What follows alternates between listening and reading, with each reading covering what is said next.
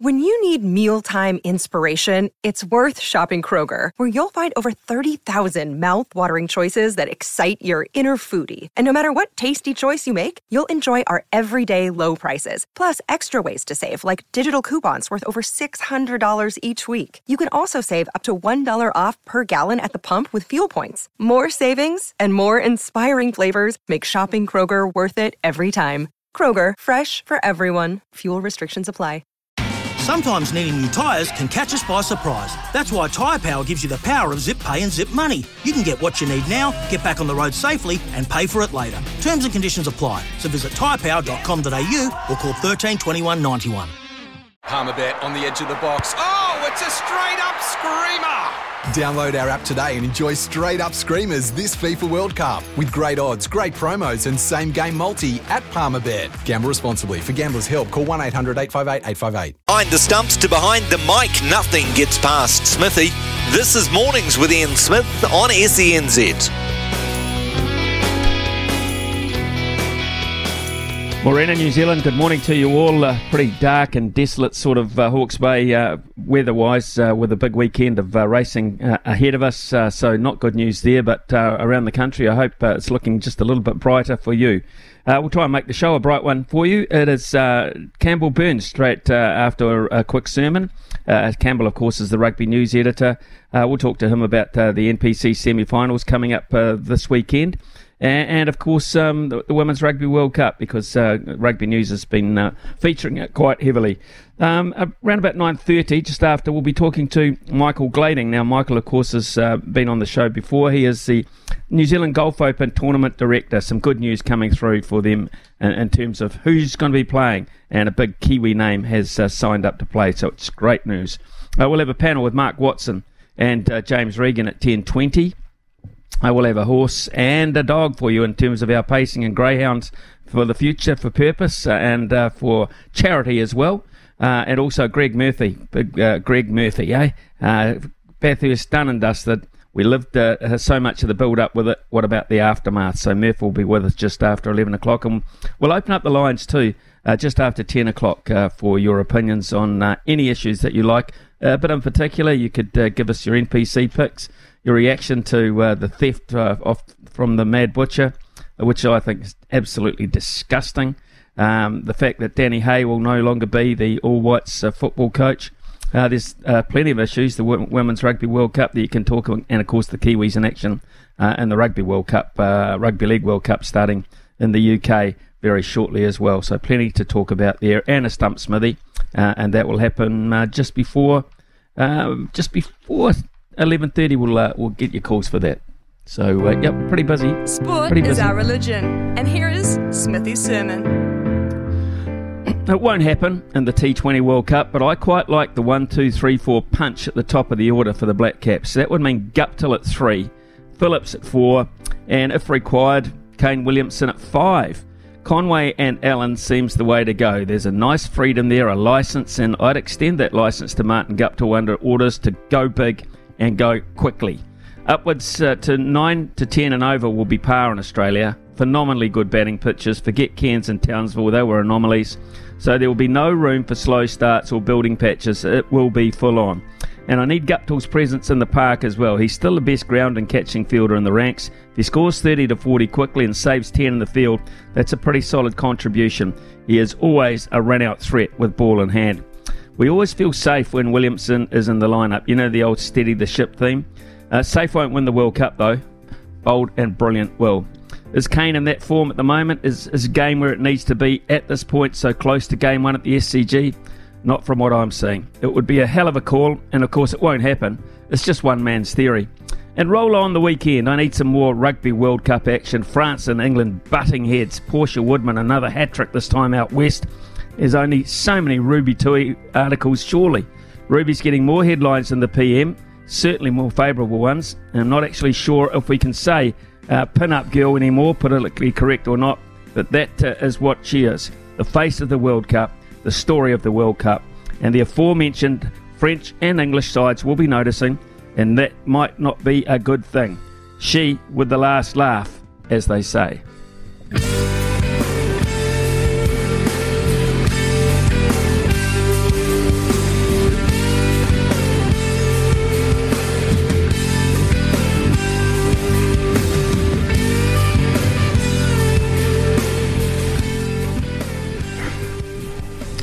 Just 4 teams remaining in the NPC semi-finals over the weekend. It's coming up with the conferences now crossing over and entering some of a relative unknown, actually. Wellington and Auckland haven't played each other this season, neither have Canterbury and Bay of Plenty.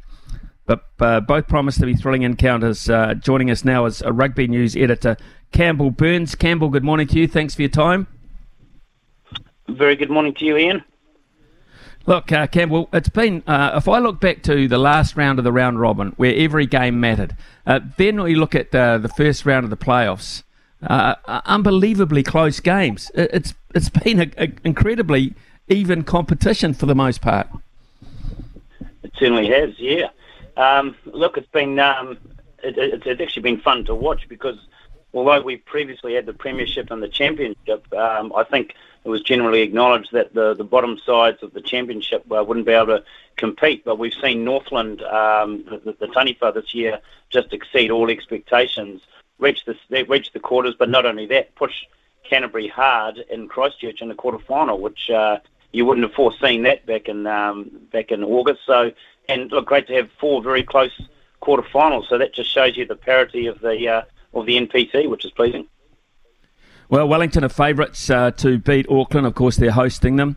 Wellington have had an incredibly good run of late, and it started. The season didn't start that well for them. So, what do you feel has been the secret? What have they stumbled onto? Yeah, well, it's an interesting thing with Wellington. They've finally found that consistency that's been a problem for them the last few seasons because they've peeled off 8 wins in a row, and they've done it off the back of the fact they've got some very good players in form. They've got a bench full of impact. They've got the best hooker in the competition, Asafo Almoa. They've got a workman-like forward pack. They've got the best rookie in the comp, Peter Lakai, the number 8, who's just been signed by the Hurricanes for the next 3 years. And then they've got a choice at halfback between 2 very good players, TJ Perenara, Richard Judd. And then looking out wide, they've got X Factor, which they can't even fit in to all those outside numbers there. So they've got guys coming off the bench like Connell Garden-Bishop, who's a very good footballer in his own right. He's had to be content with the number 22 or 23 jersey of late. Nehi Milner-Skudder is struggling to even get in the 23. So they've got players in form, and I think they seem to have found a happy balance between what the pack's doing and the guys like Xavier Numia and James Blackwell, Dominic Bird, these sort of players. They win their ball at line out, and the backs have used it well. So, consistency has paid off for Wellington. Right, let's look at what Auckland threatened them with this weekend. Auckland's loose forward trio has been named with Blake Gibson at 6, Nico Jones at 7, Jackson Pugh at 8. I think that's a key battle because you mentioned Peter Lakai, who's had a real breakout season. You've Duplessis Karifi, who never really plays a poor game. So Wellington, that loose forward battle, I think, is crucial to this match. It certainly is.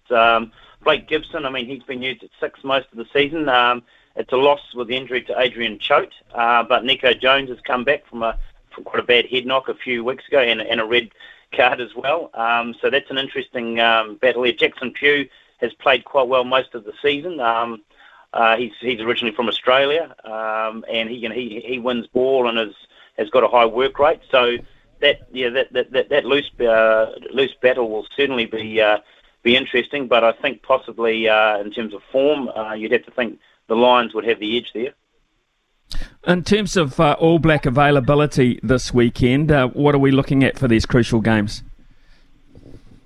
Well, look, I'd like to see Dane Coles play for Wellington. He is desperately short of game time. I don't think that is the case. I haven't seen the Wellington side named yet, but Coles is a player. He's had 1 game off the bench for Wellington and only 3 games off the bench for the All Blacks since July. So he's someone who should be playing in this game. Akira Ioane played last week. I'd like to see him have another run, but he's obviously not involved. Roger Tuivasa-Sheck should be suiting up at 12 for Auckland. Instead, they've gone for the Simon Hickey, Harry Plummer combination at 10-12, and I'm not sure how effective that really is. I think Plummer's better at 10, and I think Tuivasa-Sheck desperately needs another match, and I think he should have been made available for Auckland. So some of these fringe All Blacks should really be featuring, but it sounds as though they won't be. No, I think it's a great shame, actually, to be perfectly honest. I mean, you just got to be playing. Some of these guys just simply have to be playing rugby. One of whom is the All Black 15 captain, and Patrick Tuipulotu. It's been hard to gauge him this year, Patrick.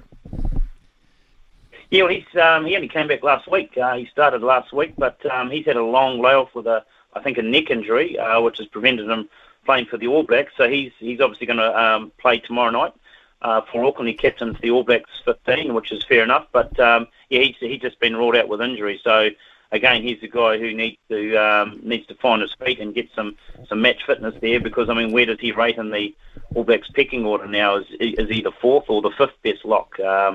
Be interesting to see, but there's plenty to play for Patrick.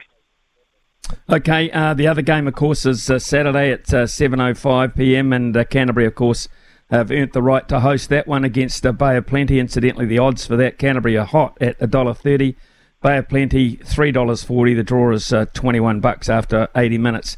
It's been a good season first up for Marty Burke, and here he finds himself coaching against his old stomping ground. Yeah, that's interesting. He's done very well with Canterbury too. He's taken over a side that's been a bit inconsistent in recent years, but they've gone on an 8-match win streak. Canterbury. They've had to work hard the last couple of weeks. They haven't really hit their straps, but they're playing enough good football, and they've got this really compelling mix of young and old players that they've got there. I mean, Luke Romano and Owen Franks in your forward pack, and still playing well, and so that means the likes of Dom Gardner and Ollie Jaeger and Finlay Brewis must be learning heaps off these guys, as they do at the Crusaders as well, certainly in the case of Romano previously. But Canterbury, they've just got, again, X Factor. They've got some very good players. They've got an ex-All Black in George Bridge who wants to go to leave his New Zealand career on a high with a championship they haven't had in 5 years. So Canterbury very much deserve it of hot favourite status, and pretty hard to see if they get their game going that the Steamers will beat them. Yeah, interesting though, Campbell, because I would have thought they'd account quite easily last week for Northland, to be perfectly honest, but they didn't. They really did battle. They had to work the 80-plus minutes to get the job done there, and I think you're right off Bay of Plenty at your peril. They're just such a good side, and their playmaker Caleb Trask is having an outstanding season, and seriously unlucky not to be in that All Black 15, I believe. Yeah, that's right. I think he's possibly suffering in that sense because he's heading offshore to Japan. So that may be one of the reasons he's not involved there. But certainly a good footballer, can play 10 or 15 equally well. He's a Damien McKenzie type player, or a Stephen Perifetta, if you like. But he's got some X factor outside him as well. I mean, Leroy Carter's come back from the sevens and slotted onto the right wing. There's not much to him, but gee, he certainly gives it a nudge. And then there's Imoni Narawa, often on the right wing or fullback, real X factor.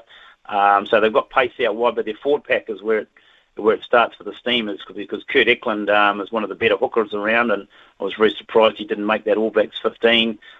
Two very good locks in Manaki Selby Rickett and Justin Sangster. So they've got, there's a very good base from Bay of Plenty to work on, and their coach, Mike Delaney, first-year coach and attacking-minded footballer, has sort of brought that same philosophy to this team. Just getting back to Canterbury, 8 Cantabrians in that All Black 15, Campbell, 8 out of 16 forwards, all Cantabrians, which, and as you say, a couple of old-timers that aren't even in the mix. That's just a production line that you cannot deny, and every year it happens. Yeah, that's right. And one of the latest of the production line is Dom Gardner out of St. Bede's here. He's made the All Blacks 15. I mean, he's a big strapping lad, can play 6 or 5. Has taken his chance really well. And that loose forward trio, I mean, if you've got Billy Harmon, you've got Tom Christie, Corey Callow, and Red Princeps hardly featured through injury, but that's, you'd command the loose ball with those three there at any stage, really. And then in the forwards, you've got Owen Franks, Ollie Jaeger, Tamiti Williams, and Finlay Brewis. So you've got depth there, you can bring on Super Rugby and international experience, and then you've got Brodie McAllister, who'll be on the end of line-out drives to score tries, and George Bell, who's the young comer who's also made this All Blacks 15, the NZ under-20s captain. So depth to die for with this Canterbury pack. One of the good stories too for Canterbury is Tamaiti Williams, who was a beast of a man, but he's changed his regime a wee bit. Yeah, well, look, I mean, he was seen as an impact player, wearing that number 17 or 18 jersey, but he started as head prop in the last 4 games. He's still a beast of a man, and must give opposing tight heads a hell of a time because he can play both sides. Not many can these days. I think Ofatunga Fasi and 1 or 2 others around the country, but he's a guy. I mean, he's got the size. He seems to be performing a lot more consistently now. He's benefiting from the work that Jason Ryan and others put in at the Crusaders early on, and he's definitely one on the rise. Campbell, so for you, obviously Canterbury and who in the final? Well, Wellington's certainly the favourites. It wouldn't surprise me if Auckland actually got up, but I would have to think that Canterbury-Wellington final in Christchurch, and I mean, that was we haven't seen that in a while, I don't think. But Wellington have always have often choked at NPC level, so here's their big chance. If they put it together, they could well be in the final and taking on the big guns. Right, let's just change tack a wee bit and go to the very important occasion, which is on Sunday afternoon, and that is the Black Ferns against Wales. Now, because you guys at Rugby News, you guys and girls, have actually been running a comprehensive guide of the Rugby World Cup, which has been great. What have you got in the issue coming up? Yeah, well, so actually the Women's Rugby World Cup guide is on sale now, so that went to print a few weeks ago, but we've got all the info, all the teams. We do look closely at Wales and the Black Ferns amongst all the 12 teams actually. So yeah, we've got exclusive interviews with Renee Holmes and Wayne Smith amongst others in that. So all the info's in there, and I will be watching with interest at Waitakere Stadium at 3:15 on Sunday, because I think the Black Ferns will be certainly good enough to beat Wales by 40 or 50. But there's a couple of other interesting games in 2 of the other pools, which might be worth noting, notably France versus England and Italy versus Canada. So 2 potentially much closer games in the Women's Rugby World Cup this weekend. We're starting to find out a wee bit more about some of these Black Ferns because of the press, the likes of yourself and others are starting to give them around this World Cup. Ruby Tui seems to be capturing all the headlines around the country for her performances on the park, but she's got this engaging personality that people just want to be part of. Yeah, that's right. Well, one of the interesting things with Ruby, she's released a book, of course, and she's done a lot of media lately, and you sort of wondered whether, would she be able to focus in on the task at hand. And of course, last week she showed that there is substance to her style, because she was the best player on the field. I think apart from one dusty pass, I mean, she scored 2 tries. Her work rate's huge.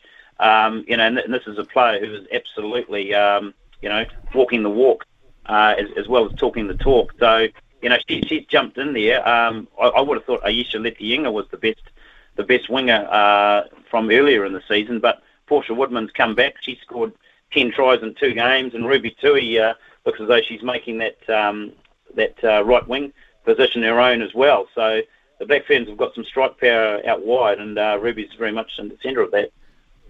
And that, of course, even now, looking forward to those crucial playoff games is going to depend on how well they do up front against the better opposition, Campbell. We're still sort of asking our questions about that, but I think, as you say, this weekend we'll get a much better gauge on the strength up front of both England and France.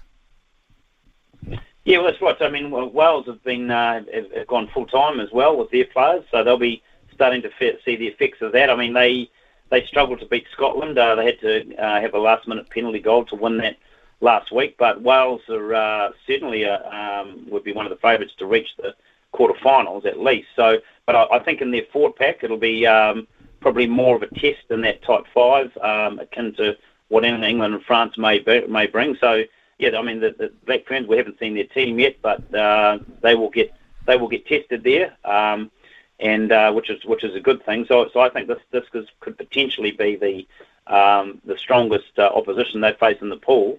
Although of course they were behind against Australia 17-0 before putting up 41 unanswered points. So it'll be a good test against Wales. They should win comfortably, but yeah, certainly up front they'll be tested early. Yeah. Okay, Campbell. Thank you very much for that. Incidentally, if you weren't in the top 63, in other words, the All Black touring squad proper, or the All Black 15, which is a further 28 players, there's 63 players involved there. Certainly, surely your agent's on the phone, isn't he? Yeah, you'd think so. Yeah, I mean, to be fair, we still have another Super Rugby campaign to go. So, but you would have to think that, I mean, if they're choosing 33 for the Rugby World Cup next year, if you're not in that top 63, unless there's the odd injury, then yeah, you'd be looking closely at your offshore options if you're not going to try and put out a tremendous Super Rugby campaign. Yeah, absolutely right. Campbell, thanks so much for your time this morning, looking at those semi-finals in the Rugby Women's World Cup. Thank you. Campbell Burns there, of course, from the Rugby News, which has always been a great publication, but doing some really good stuff around the Rugby Women's World Cup as well. 9:23 here on SENZ. With Ian Smith on SENZ. Well, Grant agrees with me. He says, newsflash, Kane Williamson needs to retire from 2020 and play tests. Can't score runs in 2020. Bring in Guptill at 3, best fielder, and scores runs. Cheers, Grant. Well, that's what the theory I mooted in the sermon. I don't for one second think it would happen. But I'd love to hear your feedback on where you think Kane Williamson, so often our saviour, so often the guy that we depended on, steady the ship Kane, even got a special brand of hat just for the occasion. But here's the thing. I mean, everyone's flame just flickers every now and then, and I just wonder what we've seen in the last 6 to 8 months, and there hasn't been a lot of Kane Williamson to see, to be fair, whether he is in the right form batting-wise to make a really big impact on this T20 World Cup. And I'd like to hear your opinions on that. I know that he's 99.9% of people in this country who love cricket love Kane Williamson and would never ever think of a New Zealand team without him. I'm just running that theory across, so we'd love to hear from you just after 10 o'clock this morning when we open up the lines. And that's one theory you can talk about. Of course, you can give us your picks too for the NPC semi-finals this weekend, and your impressions of the Rugby World Cup. It's gone to sleep a wee bit. I suspected it might by playing triple headers at the weekend and getting everyone involved, and making sure that people were able to go at the weekends, etc. But if you look at the Rugby League World Cup as a model in England, sure, the population base is greater, but they've got a game, at least one game every day once it starts, and so it'll never not be in the papers or on the telly, as you say. So interesting. What about after the first week, which was so successful? Are you expecting a bit of a decline? We shall see. 9:30 here on SENZ. Time for some news.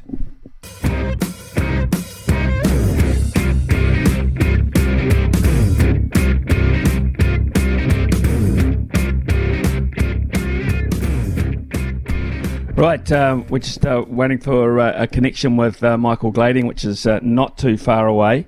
I see Brian from Hibiscus Coast is on the line as well. Brian, if you want to call back after 10 o'clock, that would be fantastic.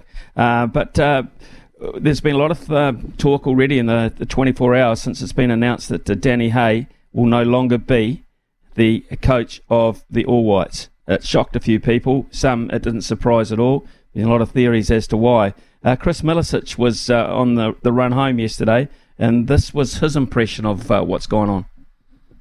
Chris, when you talk about the progress that's been made, we obviously got out of pool play at the Olympics, which Danny was a big part of. We obviously in the next World Cup as you say, the qualification becomes a hell of a lot clearer and easier.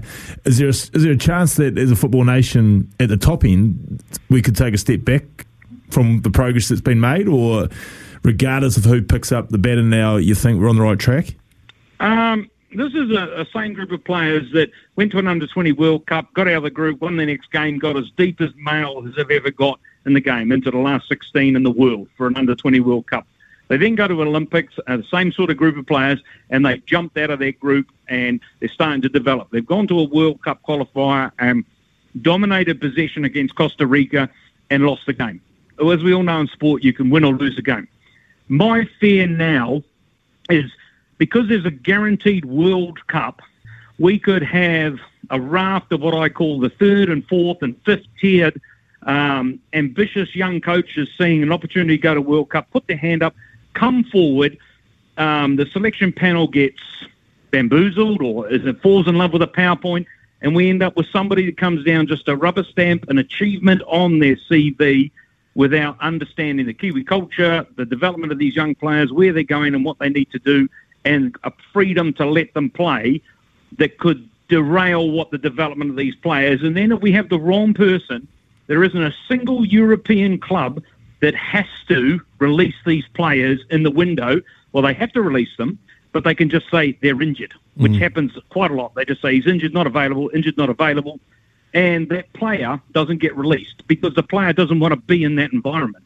So that's the other side of the coin. It's a bit of a risk with a guaranteed World Cup spot on the line to make a decision like this. Who is next in line? Who are those people putting their hands up at the moment? There isn't really anyone. There's a couple. I mean, there's all sorts of fan favourites out there. Yeah.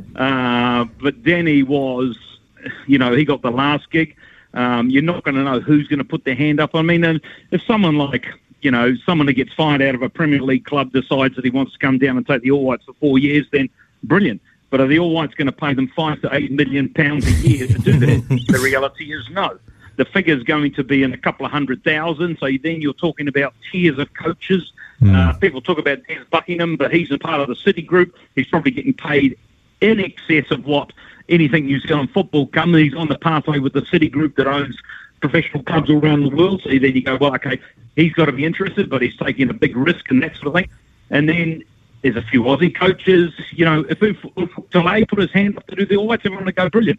But he's a professional football coach who wants to be on the grass all the time. So I was going to get one of the perennial World Cup achieved coaches. Well, no, because we can't afford them.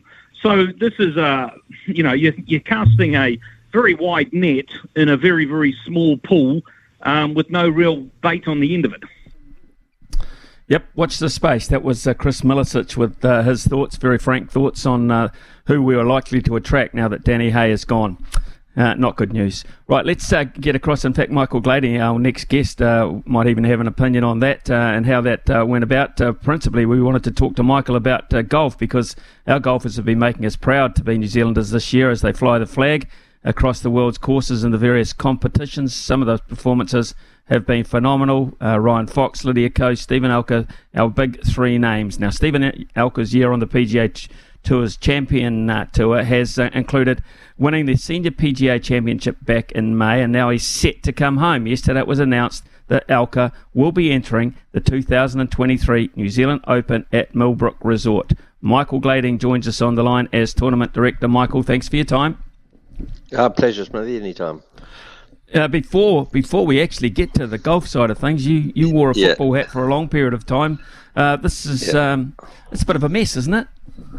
Oh, look, it's yet another example of non-football people making decisions, or people who don't have expertise. In my brief tenure in the job, I learned very quickly that you need to engage with people like Jonathan Gould, because he's played in the Champions League, and Danny Hay and people like that. And, if you think that they did a review, and no doubt they talked to Uncle Tom Cobley and all, but, at the end of the day, the people they should be listening to are people like Chris Wood and Winston Reid and Gouldy and Darren Baisley, who have all played the game at the top level, and they're again, it's death by committee. Danny, it's an absolute tragedy. I could actually fill you in another hour on this. I mean, Danny should never have been let go. and was building something that was really quite special, something we haven't seen in all my years of watching the All Whites. I've never seen a team that actually really plays on the park, and he was clearly building something. And my big love team is Arteta at Arsenal. Is Arsenal, and you look at the example that they did with Arteta, where they employed him first time in that position, and they just stuck with him, and because he was playing good football, and the results weren't coming, but they were playing great football, and they stuck with him, and they've got the rewards. And on a minor scale, this is exactly the same thing, except our guys have not got any balls, and they're not prepared to stick by it, and they're listening to people who they should not be listening to. It's a bloody disgrace. But anyway, we're on to golf. We are on to golf. Michael, I love that, though. That's fantastic. I love it. Hey, look, great news. Stevie Elker, who has just been a phenomenon, really, in the seniors world. As such, the Champions World he's agreed to play, which is great news for you guys. Yeah, it's fantastic. I mean, obviously throughout the whole COVID period, I've known Steve for many years and been in touch and been watching his success from afar and marveling at it, and it just goes on and looking at what he's doing and watching him on TV and seeing how far he's hitting the ball and how competitive he is. Obviously, an absolute champion on the Champions Tour, but I think good enough to win the New Zealand Open, and he believes that too. So very excited to have him come back. And he's been 4 years since he's been back to New Zealand. So on a number of levels, he's really thrilled about it. And he's been such a great supporter. He's a brilliant guy. And you only have to look at the reaction just last Sunday night, actually, quite late, when Jon Rahm won his own Open, the Spanish Open, to see how much it means. Take the money aspect out of it, to have your name on your country's trophy. Absolutely. I mean, there's no doubt about that. I mean, the good news is the money is becoming, significant. We're going to be a million of at least a minimum of 1.6 million New Zealand dollars. So it's one of the biggest sporting events domestically in the country. But that aside, you're quite right. It's about that trophy, and it's about being your National Open champion. And I think it doesn't matter whether you come from Afghanistan or America or the US. If there's a National Open, you want to win that. That's the one thing you do want to have on your resume, and not every player gets it. So I know Foxy's the same. He's absolutely, he's determined that, he really wants his name on that trophy, and Stevie's exactly the same. And there's a real window of opportunity for him to do that. Not quite a window, though, for Ryan Fox this time around. Almost a bit of a bummer that he won the Dunhill, isn't it? Because now, all of a sudden, his ranking is so damned high. He's in demand in other parts of the world, and he has opportunities to burn.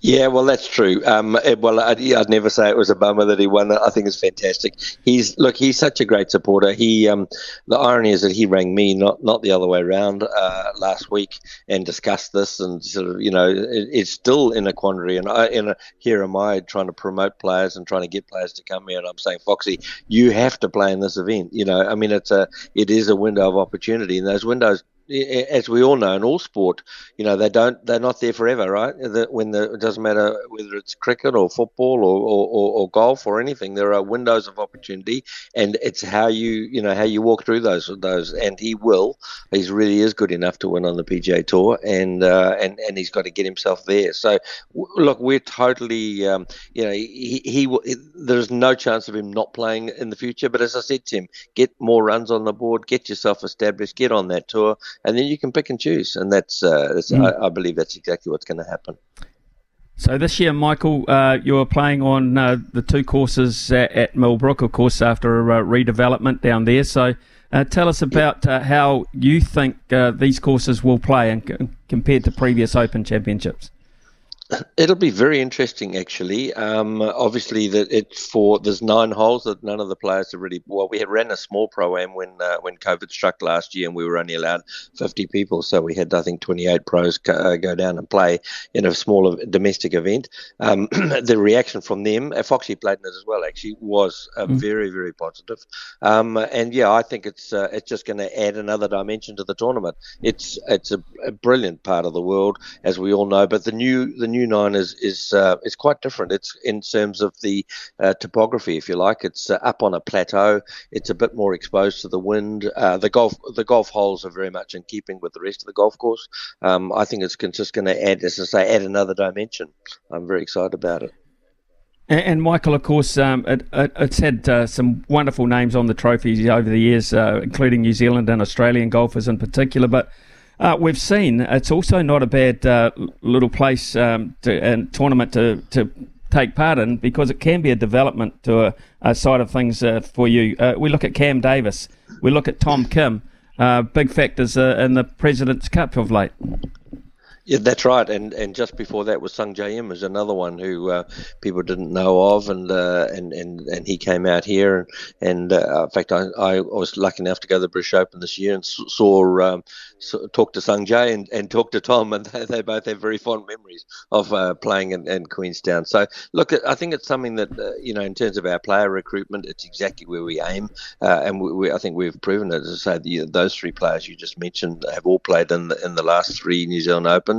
And I think that we can do more of that. So my recruitment starts in November. I've got a fair bit of travelling, and frankly, I'm going to be looking at, if you like, the next big thing. You can never get that 100% right, but I think that with the likes of Tom Kim, when I first saw Tom play, he was 17, and everyone was talking about him up in Asia, and it was a no-brainer for me to say, you got to come down, Tommy. You'll love it, and we looked after him, and we don't pay these guys to come. We just try and use the old-fashioned, come and play and we'll look after you.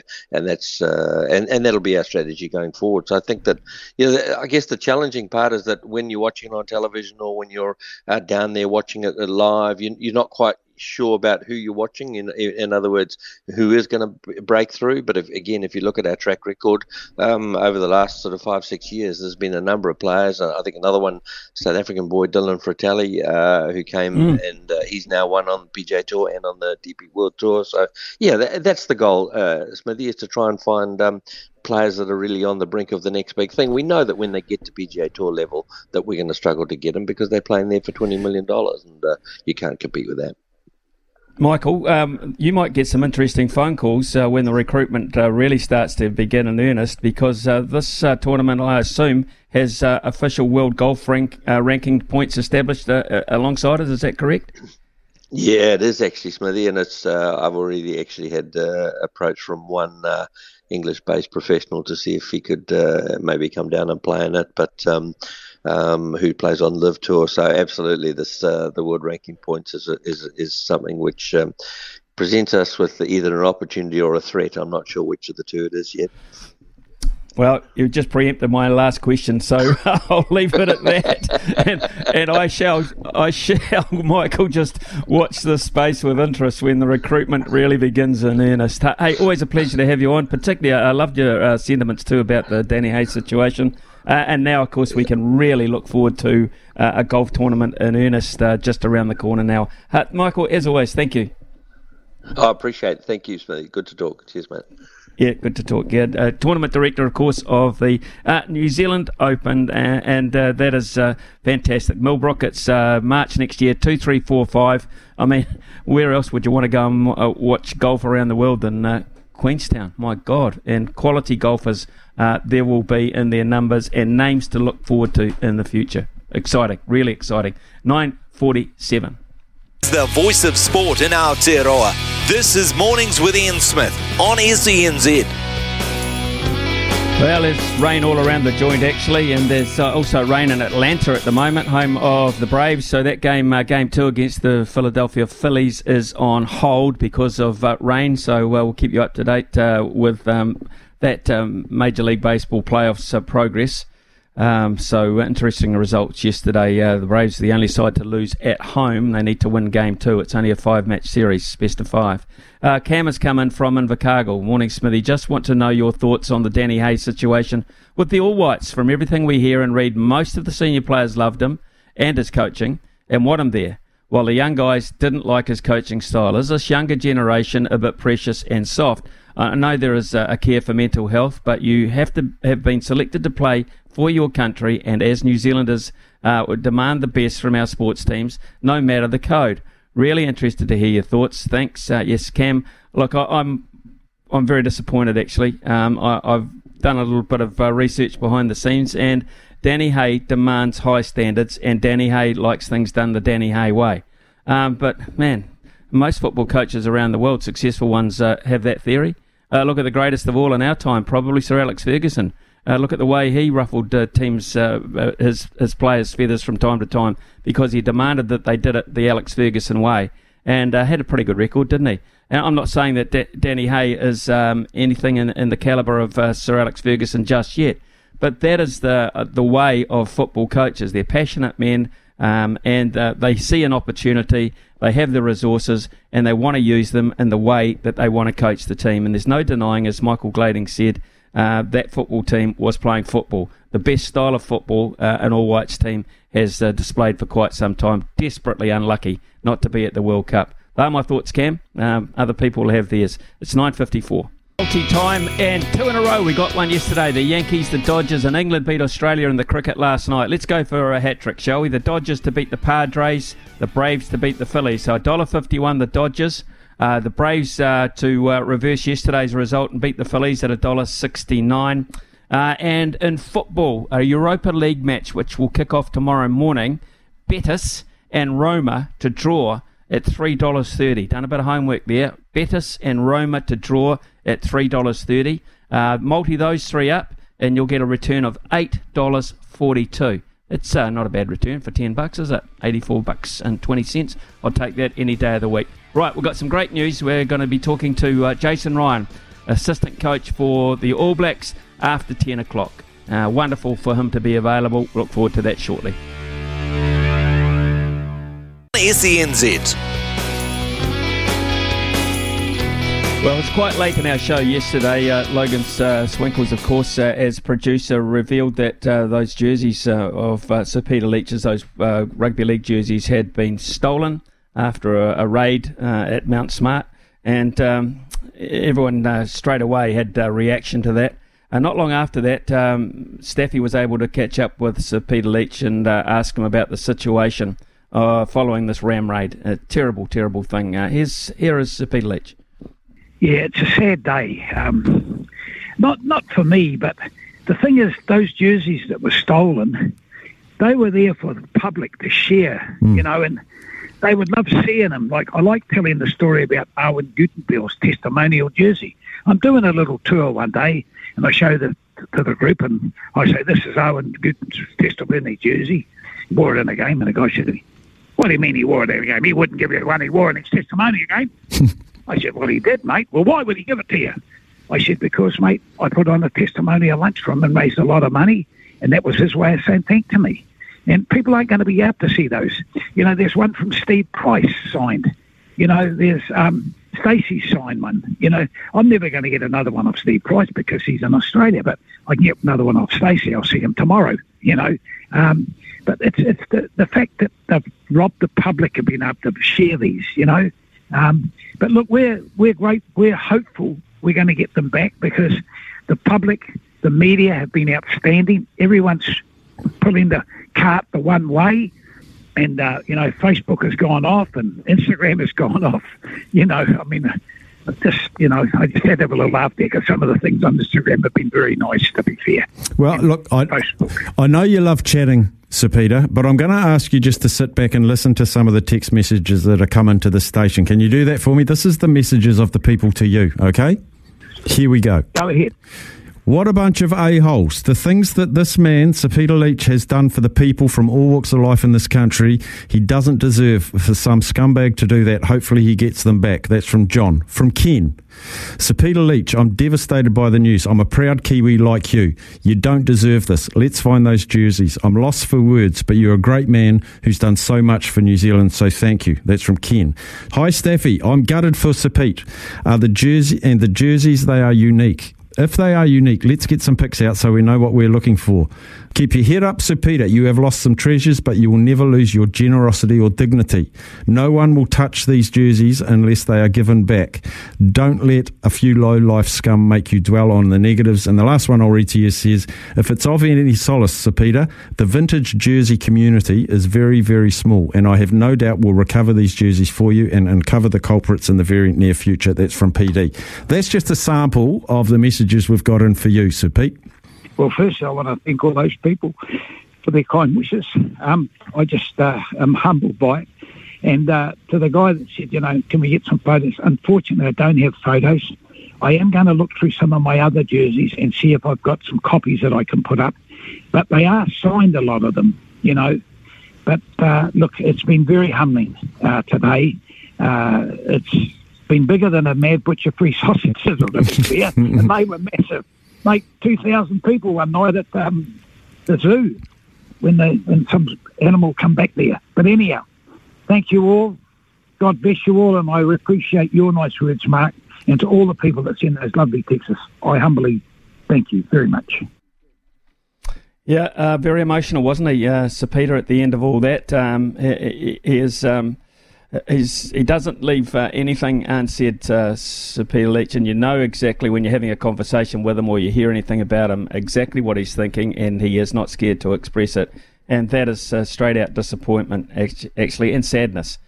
Some will not be able to be replaced because they're just not available anymore. They were one-offs. Others may well be at some stage, but it doesn't mean what has happened is remotely acceptable. In fact, it's a heinous act. It's a terrible, terrible act for people to do that, and it's happening on a daily basis. Not, to be fair, people's businesses are being ram-raided. Their livelihoods are being ram-raided. Their lives are being put in danger. And this one strikes a real accord with us because it's sporting related, and it really hits home when you see a man of that stature affected to the point that you could hear in his voice there. So not good, absolutely not good. And let's hope that the good part of society, and that is the majority, can get it done and get these thugs put away. They are thugs. And also get that property back to Sir Peter Leach. Let's do it, New Zealand, if we possibly can. I mean, if you have any, you can ring us confidentially if you like. If you have any information, just call our station. The guys on the phones would be happy to take any possible information and pass it on. It will be anonymous. If you're listening in, I doubt whether you are, and you are responsible for this. Ring up and say where a place can be where they can be retrieved of that nature. Logan, you've got your hand up. Yes, and Sir Peter Leach has been in the media again this morning. Obviously, that was yesterday afternoon with Staffy here on this station. Perhaps he slept on it a little bit overnight. It was very emotional yesterday. Today, I think it's all business. This is what he had to say. Listen, if you went to Mount Smart and stole those jerseys, give them back and I'll forgive you. We just want the jerseys back. Be nice. If you don't give them back, I'll hunt you down. That's what he said on AM this morning. Brilliant. Absolutely brilliant. And he'll have the friends and the resources to do just that. And you can, what we're looking at here. You get a snapshot of what's happened, and you know exactly what we're looking for. It sounds like we're waffling on a wee bit, but this is a subject that really does strike an accord with me, and it's close to the bone because I know Sir Peter very well, and I just know the goodness in him, which is being undone here, which is ridiculously bad. We are waiting for Jason Ryan. One of the things about the All Blacks is, of course, you have to wait till they're available, and we were told he would be available just after 10, but at this stage he has not made himself available, so we'll hold on in the hope that he does. We've got a panel coming up very shortly we can go to with Mark Watson and James Regan, and we've got a really ample replacement, in fact, for Jason Ryan. We've got Zaid. G'day, Zaid. How are you this morning? Yeah, thanks. What was your multi for this morning? Oh, my multi, yes, I can give you that. I'm on a bit of a roll. 2 baseball games, Zaid. Dodgers to beat the Padres at $1.51. Yep. The Atlanta Braves to beat the Phillies, $1.69. And the football tomorrow morning in the Europa League, there's a game between Betis and Roma. And I predict that will be a draw at $3.30. There you go, Zaid. Oh, that's a bit of a big call. It is a big call. Auckland, can Auckland go to Wellington and win down there? Hopefully, but they're on a bit of a roll, Wellington. They are on a bit of a roll, to be fair. A big roll.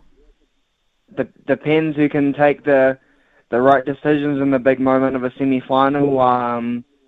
It's not a bad Auckland team. It just depends if they can get it right. Who gets it right in the deciding moments. They did it last week against Harbour with Harry Plummer getting the winning penalty goal, so it just depends how they play. The good thing is they've still got Patrick Tuipulotu, who is a good lock, to try and steal a few lineouts, hopefully. Bryce Heem's back this weekend, and also Nico Jones, so it's not a bad all-round team, but Wellington's not got a bad team either. You know, Julian Savia, Nehi Milnescada, TJ Perenara, Ruben Love, Aidan Morgan, so it's going to be a pretty good game. I think it's going to be pretty tight, though. Yep, I agree with you, Zaid. I think I'm really looking forward to it. Actually, some rugby action this weekend, the NPC. Meanwhile, we've managed to get hold of Jason Ryan, which is absolutely fantastic. Jason, thanks for your time this morning. Yeah, sorry, Smithy. No problem. We just went on a bit longer than I thought, but I'm all good to go, mate. Hey, look, exciting. It's been an exciting period in the life of Jason Ryan. That's one of the reasons I wanted to talk to you, because Super 15 finished. You ran away with another title. You wouldn't believe, though, where all of a sudden you've got to now. Yeah, yes. I guess you're right, Smithy. It's been a bit of a blur, really, since that final, and then obviously had 6 weeks in Fiji as well with the Pacific Nations Cup, and then got the call, and things shifted pretty quick, but wouldn't want to be anywhere else. So where in terms of your thinking, you've had the end of a number of games, championship in particular. Where are you at with the job that you're doing? How satisfied with you with the pack as such? Oh, look, I think we've made some good progress in some key areas that we needed to. I think the boys have bought into a couple of system tweaks that we worked at that I presented, and I think that there's probably a little bit of clarity. Like, we removed a lot of stuff that probably wasn't necessary, to be honest, Smithy, just so that the boys don't have to think too much when they're out in the middle of a test match. So I think from that side of it, we've made some good progress in those key areas, but we know that looking ahead for the next month or so, that'll really test where we're at, which is exciting. The set piece obviously is an area that you oversee. Jace, you're happy? The last performance at Eden Park seemed pretty good. Up and down a wee bit prior to that. How about those set piece, those key areas? Yeah, I think we're still trying to grow a couple of things around. Probably our line-out attack and just where we're finding space at the right times, just so we can help our hookers and callers a bit better. So we've done a little bit of work on that the last 3 days at camp. I think our maul attack has got some good variation where we've scored some nice tries off different platforms, which has been pleasing. And then I guess the defensive side of the ball, we've got some work to do there as well, but we actually stole some pretty key lineouts at key times during the Rugby Championship. So, and I guess what's different, Smithy, for the next month is in the Rugby Championship you get to play a team, the same team twice. So you can, whereas in the India tour or the Northern Tour coming up, like Japan, we've got one test to get it right. So that brings a good challenge for us as a coaching group and players. I was going to suggest that too, because there was a pattern, wasn't there, of a performance that was perhaps substandard, followed up by quite a conclusive one. I look at Argentina, I look at South Africa, I look at Australia in that regard, and the improvement was marked in the space of 7 days once you knew the opposition as such. Yeah, it was, and that's something we've driven at camp, and we've really said to the boys that we've got to make sure we're doing our homework and our preview right as coaches for, the first test, which is obviously Japan, because if you don't get it right, well, you don't get another crack at them. So we've really put a lot of pressure on the boys and ourselves to make sure that we're learning really quickly and fixing things at trainings. Okay, just recently, of course, you've been responsible for picking upwards of 63 players across two particular squads to head north. I would imagine there were some pretty tough decisions to make, even in the All Black 15, because on show in the NPC has been some quite amazing talent. Yeah, the All Black 15 was a really hotly discussed team, which is really encouraging, really, because it shows the depth in New Zealand rugby at the moment. We believe the selectors, and there's been some boys that have played pretty well in Super that maybe dropped off a little bit in the Bunnings Cup, and then you got the other side of it where guys in the Bunnings Cup have been quite unbelievable, and probably Billy Harmon's an example of that. And we're really happy with the mix, Smithy. We feel there's a good balance of experience, but also there's some young boys in there, particularly around the front row, I think, which I know we keep talking about even at the All Black level, that we've got some competition, which is exactly where we need to be. 8 Canterbury forwards out of the 16. Quite a credible mix there.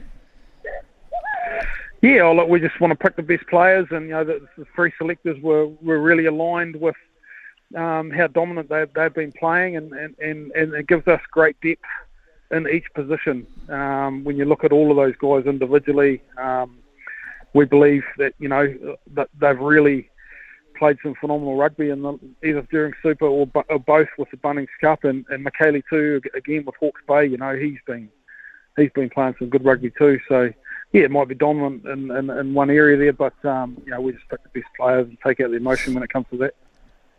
Jace, I don't want to grill you on players individually as such, but I will say that one of the most talked about omissions when we've had texts into the various shows, etc., or phone calls, has been Peter Gus, Sasua Kula. Is the door closed for Peter Gus? What's the situation there? Oh, look, I don't think the door's ever closed for any player when they're playing in New Zealand rugby, and it shouldn't be. And I had a good chat to Neil Barnes, the Taranaki coach, and obviously Peter Gus was selected in the All Blacks before the new regime as such came in, and we just thought for this tour and for the boys who've been playing well, first and foremost for the All Blacks, but then the second crew coming through, that the form was a little bit better. So we just had to look at that, and I know that there has been a little bit of talk around that, and potentially missed the opportunity to play for his country in Fiji in the World Cup. But look, that's really out of our control, to be fair, because we've got to pick the best team for this end of year tour and the best New Zealand 15 team, and we believe we've done that. Jason, when we look at style of rugby, will the All Black 15 under Leon MacDonald be trying to emulate the style of play you're getting into your All Blacks as we speak right there in Nelson as such? Will they be trying to emulate that, or have you given Leon a bit of a free licence as such? Oh, Leon's been great, and Clayton, and they've been outstanding, those boys, and we've had some great discussions. We've said that it was no secret, Smithy. The selectors, we selected the All Black 15, but it's up to them to coach it, and they'll pick their starting 23 for each week. And we've said that there might be a couple of boys come over from the UK to play in that Island A team for them, and that's all we'll really do. They've got to be their own identity and that sort of thing. There will be some systems, I guess, that will chip away in the background with, but they've got to coach it and do what's right for their own team, because they're going to be the ones on the grass driving it, Smithy. Just finally, Jace, there's another World Cup going on in the country at the moment. The Women's World Cup started with a Hissner Award last weekend. Have you had any contact with Smithy or any of the group there? Are the All Blacks in constant contact with the Black Ferns unit as such? Oh, not during the World Cup, Smithy, but actually the week of the Eden Park Test match, the last beaters, though, we actually had a really nice dinner with Smithy and Chrono and the Black Ferns coaches, and it was actually really nice just to talk to them and share a couple of memories and a couple of challenges that they've got coming up, and also with us, I guess, ask them questions. And I know for myself, talking to Chrono and Smithy, they've been at the highest level and probably the greatest All Black tenure ever. So it was good to connect up with them and wish them all the best. And along with Whitney Hansen, who we're always in contact, and she's asking me stuff and vice versa. We can learn a lot of each other. I've got a lot of time for Whitney. She's a phenomenal coach and doing a great job. Cool, mate. Thanks for you giving us your time this morning. I know you're pretty busy. I can hear whistles and noise in the background, so we'll let you continue on and wish you all the best for that Northern tour, mate. Stay safe, travel safe. Yeah, no problems. Thanks, Smithy. Appreciate your support. Cheers. Yeah, cheers. Jason Ryan there, of course, assistant All Black coach. He's basically standing out in the middle of the field. You could hear that. It's 10:21 here on SENZ. We'll have a panel shortly. This is Mornings with Ian Smith on SENZ.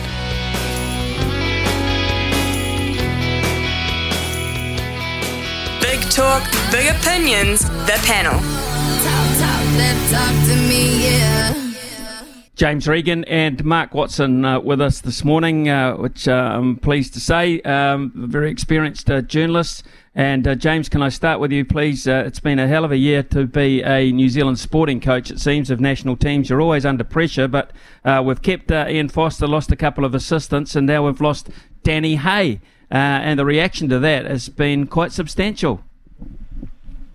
Yeah, it's fascinating, isn't it? He was so close to getting them to that World Cup.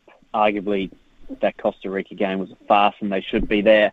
And he's clearly improved this team, this young, talented team that has got so much potential.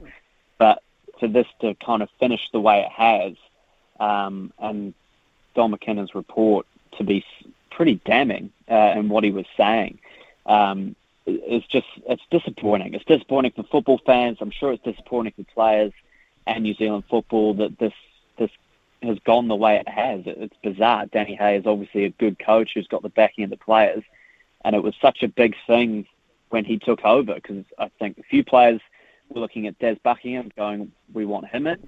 And then he took over and got them all on the same page with obviously the backing of the likes of Chris Wood as well, and now it's gone the way it has. It's just, frustrating. I guess frustrating is the word I'd probably use. To be honest, Mark, the weight of opinion seems to be on the side of Danny Hay here, and the fact that we won't have him anymore. How do you see it? Yeah, look, I heard some weeks back that Danny Hay wasn't really that interested in it. Well, I think the biggest frustration, I think the bigger picture thing is what is happening to our international fixtures. Why are we not seeing our men's team competing more regularly against quality opposition? They should still be the shop window. I mean, we see it in so many other sports. Netball, it's still the Silver Ferns, the All Blacks. Well, they're the ones that pretty much carry the rugby torch, rightly or wrongly. And so it must be incredibly frustrating for Danny Hay, for the players. Look, we don't have enough money. Why don't we have enough money? Where is all the money going? There are a lot of stakeholders in football, but you've only got to go on a Saturday morning and just see how big it is grassroots-wise, and just how big it is amongst young girls as well. And so, the administration, I think, needs to take a long, hard look at themselves and say, hey, what are we prioritising here? But look, I think a bigger issue too, and maybe part of the reason is that, we still continue to play in little old Oceania, and we've sort of always been, haven't we, just let's roll the dice, let's just get to that one playoff game and let's see how good we are and let's take our chances. I mean, the reason why we didn't get past Costa Rica at the finish is I just don't think we get regular competition against quality sides. And for us to improve, we need to be playing against better teams. For us to understand who our players are, to be able to commercialise it more, we need to see these players. I mean, 1982, we knew every single member of that All Whites team. They were household names. I look at this All Whites team that comes out. Look, yeah, I'm familiar. I'm clearly familiar with Wood and Reid. But beyond that, I sort of go, I've sort of heard of them, but I don't really know that much about them. And that's because we just, we see them. I'm not a big Phoenix fan. I don't think they've done enough to warrant my time to watch a lot of them. And then a lot of other players are sort of playing overseas in sort of second-tier, third-tier competitions, whether it be in the United States or parts of Europe. And so, why would you want to coach an All Whites team? Why would you want to be the coach of a team that just never plays? And then again, on the same side of it, when you ask the questions, well, you fall out with the administration. So, look, politics has always plagued New Zealand football, and this is just another chapter. Nice result, speaking of good coaching and popular coaches last night, James, for the Silver Ferns. It was, that's a hell of a win, an 8-goal margin against Australia. I must admit I didn't see that kind of comfort in the result. Yeah, just amazing, wasn't it? And it's, as you say, a massive testament to Nolene Taurua. She's had, obviously a disrupted build-up to this series with the Jamaican series. But, man, they were fizzing last night, weren't they? And a couple of players really stepped up. Kate Heffernan was one that springs to mind, Kelly Jury, players that have not had too much international experience, especially recently, and that kind of, you weren't really sure, as you say, how they were going to go. But, man, they blew Australia out of the water. And the big thing for them now, and as Dave Nolan said after the game, is to do it again and again and again through this series, but also in the lead-up to next year's World Cup. But, once again, Nolene Taurua has done wonders with the squad she's got. And I guess the one thing you would say is be very wary of a wounded Australian netball side, because they will be absolutely fired up for Sunday's game in Tauranga. But yeah, what a performance! Well done to them, and hopefully see much more of it in the coming games. James Regan and Mark Watson are with us on the panel this morning. We'll take a very, very quick news break with Aroha, and when we come back, we might look at the Black Caps and the Women's Rugby World Cup, amongst other things. The panel. Talk to me, yeah. James Regan with us this morning, as is Mark Watson, and Mark, the Black Caps sort of flying under the radar, playing this cricket series so early in spring, really, and most of the country's still copping a lot of rain. So it's sort of going a little bit unnoticed, but what I did notice yesterday was that Kane Williamson didn't play. Martin Guptill was at 3, did a pretty good job as well. I just wonder about the future for Martin Guptill. And, Mark, could we win a World Cup if we didn't have Kane Williamson in the lineup? Yeah, that's an interesting one, isn't it? I mean, I think you're opening batters going forward after Allen and Devon Conway. The biggest problem with Martin Guptill, and you know this and I know this, is that, he's been a wonderful player at home. He's just so suited to New Zealand conditions. But you go back to the one-day World Cup, in England, he was probably the one player that still probably didn't perform, and you could sense the frustration from him. He was almost in tears, and he didn't really feel like he really contributed, particularly even in that final. Kane Williamson, my concern here is that he's the captain of this side, and we just seem to still be so hesitant when it comes to our batting. We never should we be on the front, should we be on the back foot? I.e., should we be positive or should we be a bit more conservative? And I think I've said this to you before with Gary Stead and Kane Williamson at the helm. I just wonder how much free licence there is with this Black Caps team. And can we win without Kane Williamson? Look, I think we can win without Kane Williamson. I'm just not sure who the replacement player is for Kane Williamson. And that's always the debate, isn't it? If you drop a player, who do you bring in? Because I'm certainly not convinced it's Martin Guptill. But look, there's a lot to like with the likes of Glenn Phillips, Mark Chapman, Jimmy Neesham, I think, is one of the most underrated sportsmen in New Zealand.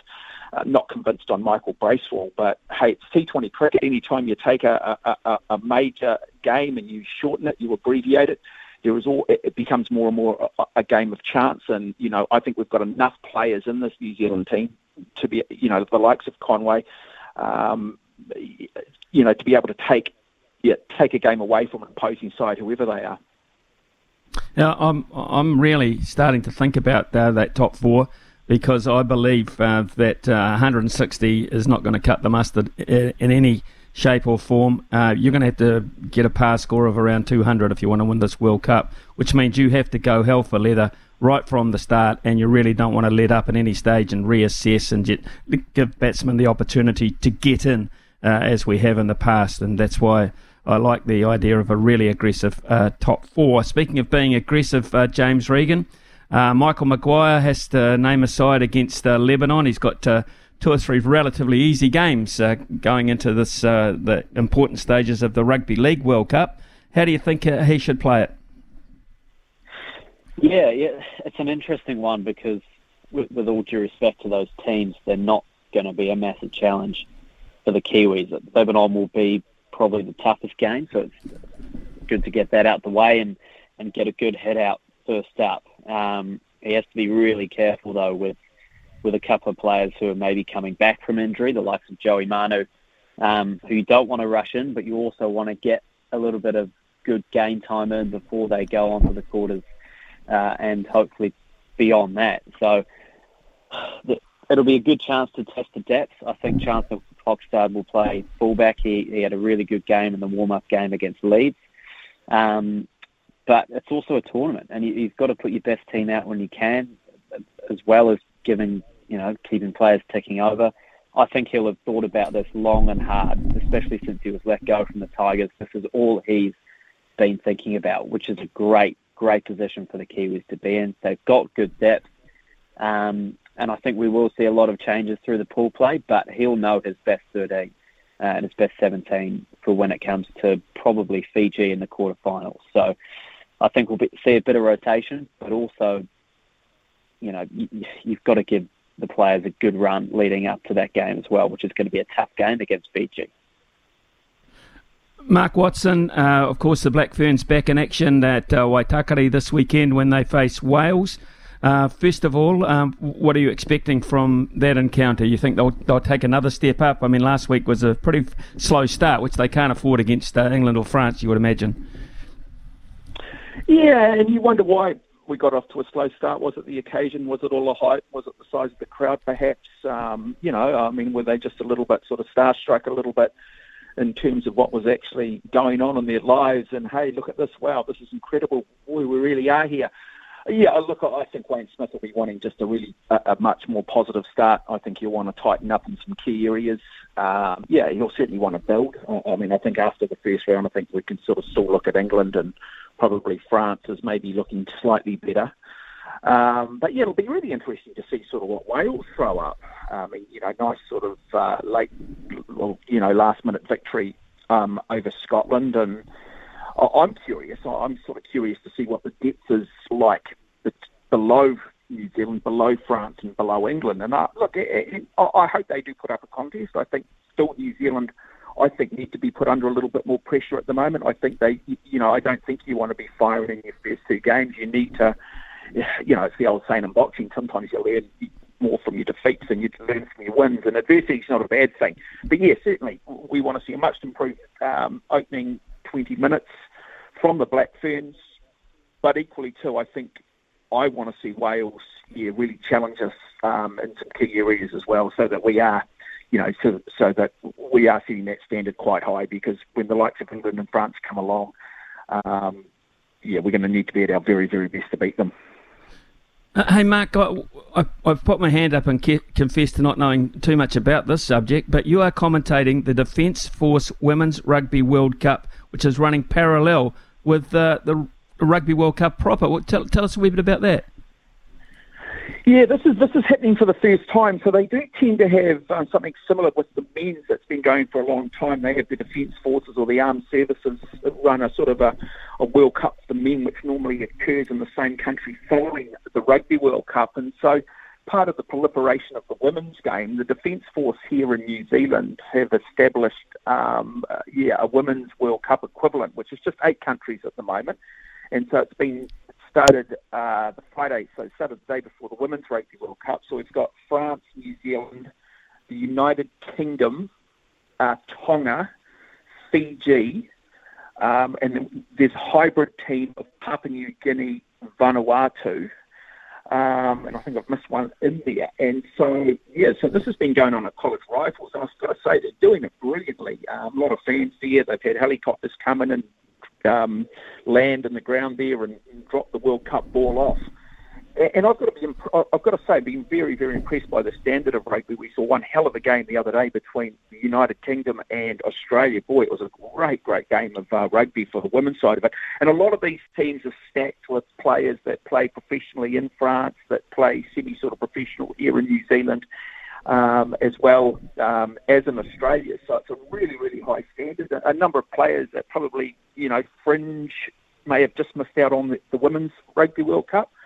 So, yeah, we had Buck Shelford down there, who's a patron, I think, for the Navy, and he was there, and there was a lot of New Zealand rugby brass. So the next round is actually tomorrow.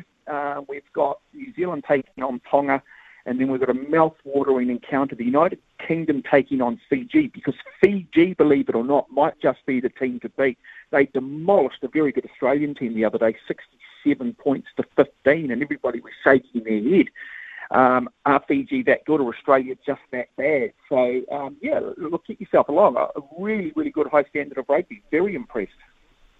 Cool. Mark Watson and James Regan have been with us on the panel this morning. Yeah, get across to College Rifles Rugby Club, because that sounds like some terrific action, and continuing on the theme of women's rugby. Thank you, gentlemen. We'll have another panel tomorrow morning around about the same time. It is 10:43.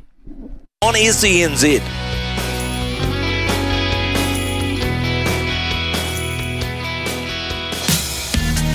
It's Harness Racing New Zealand Pacing for Purpose Season 2. Right, this week's Harness Racing pick to raise funds for our charity, which is Women's Refuge, is racing at Wyndham, and that is this afternoon at 3:05 p.m.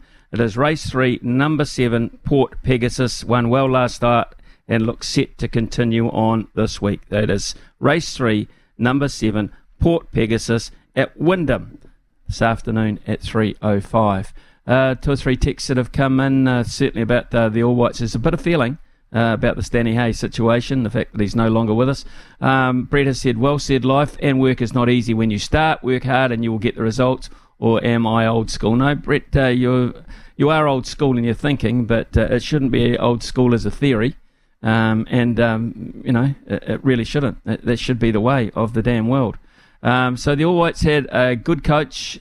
The players wanted him to stay, had pretty good record, had to reapply for his job. Who's there potentially no one nationally better for the job yet. The All Blacks had coach with a crap record. Players wanted him to stay on, and a better coach ready to replace him, but gets to keep his job. Says Brendan.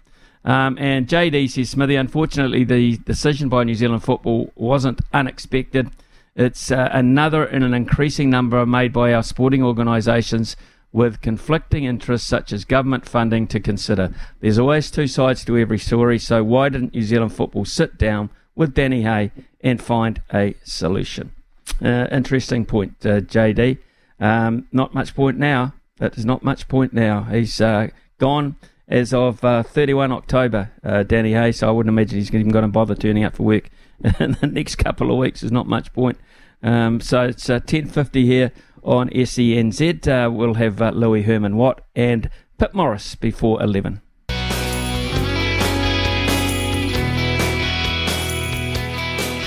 The loveracing.nz update. Your home for everything thoroughbred racing. Visit loveracing.nz. Racing's biggest fan. Louis Herman Watt joins us now. I can tell you it's still light drizzle here in Hawke's Bay, so we're destined for the heaviest of the heavy.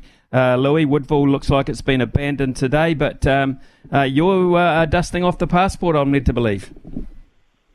Yes, Smithy, I am. I'm dusting off the passport, which, by the way, I put through the washing machine a few years ago, and it's held together pretty well, to be honest, but it's just starting to come apart at the threads. So hopefully they let me in to Australia, so I can watch Nature Strip do his thing in the Everest. I mean, it's just such a good race. $15 million. I mean, why wouldn't you want a sprinter that could do it all? And Nature Strip, he's drawn slightly wide, so you get a little bit of meat on the bone. It's $2.20, so let's be honest, there's not a lot there. People are tipping against him. They really are. Eduardo's $10 into $8.50. Lost in Runnings had huge support throughout its preparation, and Hugh Bowman was on the show with us this morning, and he says that he's at a different level he was at than last year. Masked Crusader, we know Masked Crusader absolutely flies late, but can he be close enough? Marzu, he's the promising youngster, 4 years old, and we've also got Jacquino, the 3-year-old down the bottom of the book, which could win it as well with that lightweight, just the 53 kg. So there's chances across the board in the Everest. If it was me, I'd be taking Nature Strip with I'll take a Quinella, Nature Strip with Lost in Running and Masked Crusader to run out that Quinella. I think Jacquinot is a bit of a smoky. I'm gonna lay Eduardo.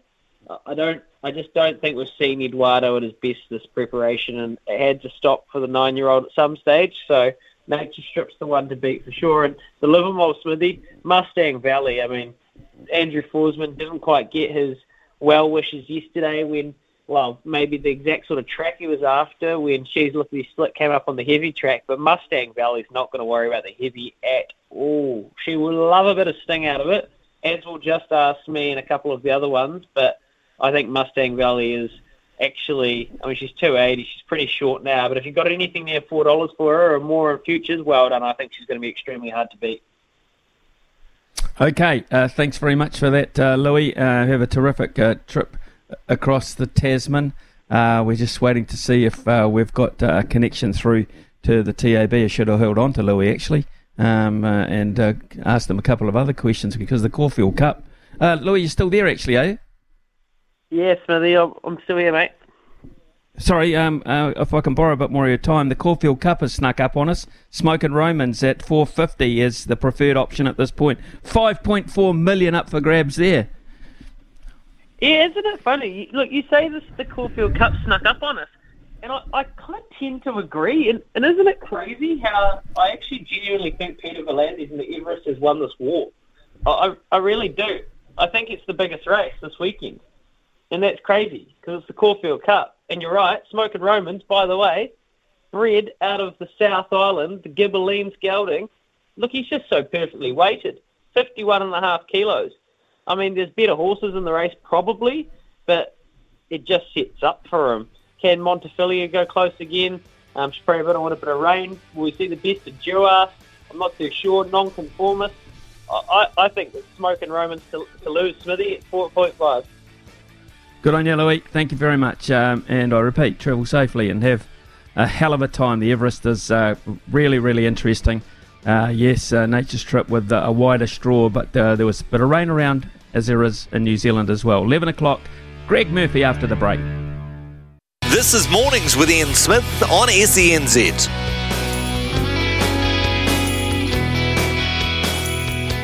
And what a day! He's overcome a penalty. Competitor crashes, weather, rain and mud. It's farewell Holden. Hello, Shane Van Gisbergen, the winner of the Repco Bathurst 1000. Start your engines. It's the Midas service session with Greg Murphy. Trust the team at Midas for your next car service. Yeah, well, that was SVG continuing his incredible year behind the wheel last weekend at Mount Panorama alongside co-driver Garth Tander. He picked up his second Bathurst 1000 victory in a wild race with plenty of safety cars. And it's time for the Midas service session with Murph. Normally we look at what's going on in the world of Kiwi motorsport, but I think we should dominate today, just reliving the week that was for Murph as his comeback race as such. Murph, just tell us about your reflections when it was all said and done. Yeah, it's still quite strange, to be honest, Smithy. Massive week, sort of engaged again in a competitor capacity rather than the last, well, not last couple of years, but the years before that, in a commentator role. So to be back in that competitor capacity and go through the parades and the autograph sessions and all that kind of stuff was just really, really bizarre. And then, it was quite a relief just to get in the car on Thursday and head out on the track and start that, that competitive process. I really enjoyed it. It was pretty honoured to have another opportunity to do it, and it did go pretty well, and I'm really happy with the way it played out. But yeah, when it was all said and done on Sunday afternoon, it was all a bit of a blur. It was quite surreal, to be honest. Well, Murph, you were in the car first. I mean, you started the race for your combination with Richie Stanaway. So it's not like you had to sit back and watch for an hour or so before your turn came. No. Tell us about that start, that feeling at the start. Well, it's a pretty anxious one. I mean, obviously starting on the second row of the grid for us, to start this Bathurst was just insane. Here I am, 8 years out of the seat, coming back as a wild card, and I can see the front of the grid. Just wild. And I haven't started a supercar since 2014, and they're not the easiest things to get off the line at Bathurst. Running 110 litres of fuel and a very long diff ratio. It can all turn to custard pretty quickly, and so I was a bit worried about that, but got away reasonably well and didn't make a dick of myself. So that was a positive, and didn't manage to settle in after that because of the safety car situation. So it was just wild. The whole thing was wild, and I really just I wanted just to stay out of trouble and not get in the way of some of the faster drivers and cars, and we fortunately managed to do it. But it was just insane. You don't really have time to think. A lot of stuff does come back to you pretty naturally, but I just couldn't believe how desperate so many drivers were for 1,000 kilometres.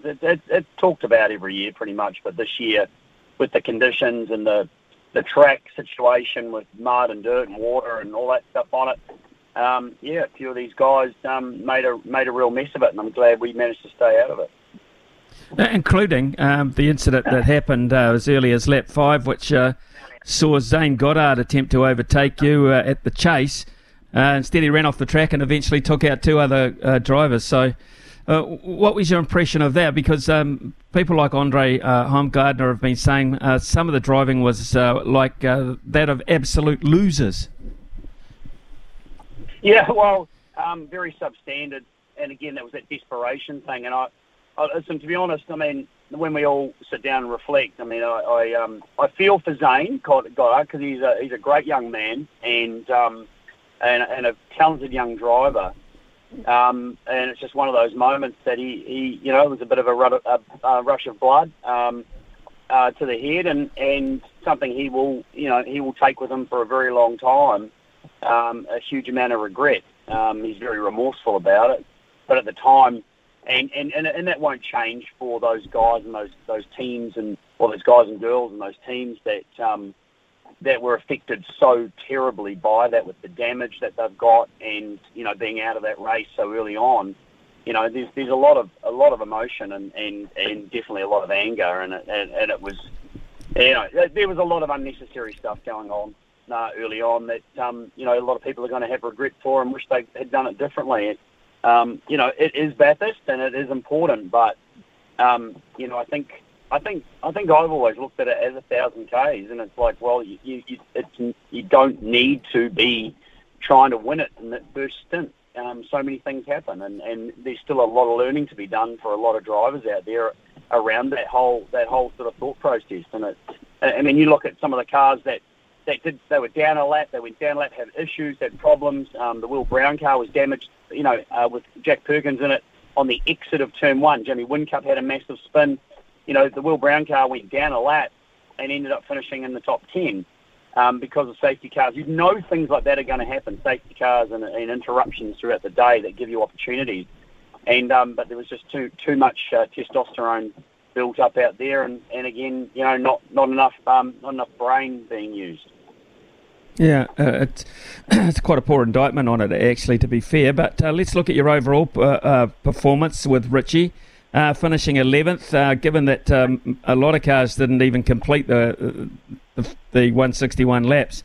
How do you feel overall the achievement? Did it exceed expectations or about that? I think it exceeded expectations, really. I'm not surprised by his performance and at all, and his speed and being in the top 10 and all that stuff. I'm not surprised by it, but it also could have easily not happened that way. So because of the challenges, throughout the week leading into the race. So it was amazing to see all that unfold the way it did, and have some significant moments that that tick some pretty big boxes as a wild card and as a combination that we were with, both of us being out of a car for, him for 3 years and me for 8 years. I think that's actually, the whole week, it was something to be pretty proud of as a whole. Shane Van Gisbergen went in as the favourite. In the end, didn't disappoint. Another amazing achievement in the in a season that's been quite incredible. Tell us about his performance, Murph. Yeah, you're right. It is. It really. It's a bit of a struggle to find, all the words. I think incredible probably does sum it up. I mean, you think the week before he was driving a rally car, finishing inside the top 10 in an official World Rally Championship round in WRC2, to then head to Bathurst and win his second Bathurst 1000 and do it in pretty stunning form, really. I mean, he didn't start on the front, had a little penalty applied before the start of the race, which wouldn't have perturbed him too much at all.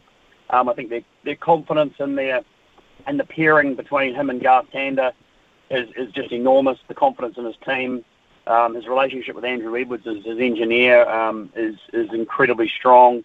They had everything going for them, and in many ways it was theirs to lose, and really they didn't look like losing it at any stage.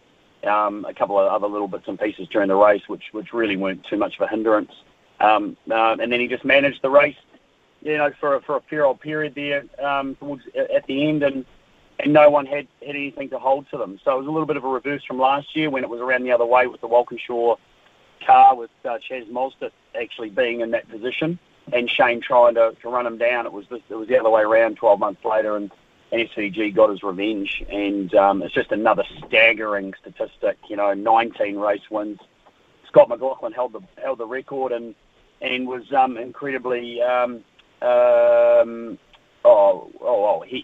He posted an amazing post congratulating Shane. He was very humble in that record being taken away from him, and applauded what Shane had done, winning Bathurst 19 wins this season, which is just extraordinary.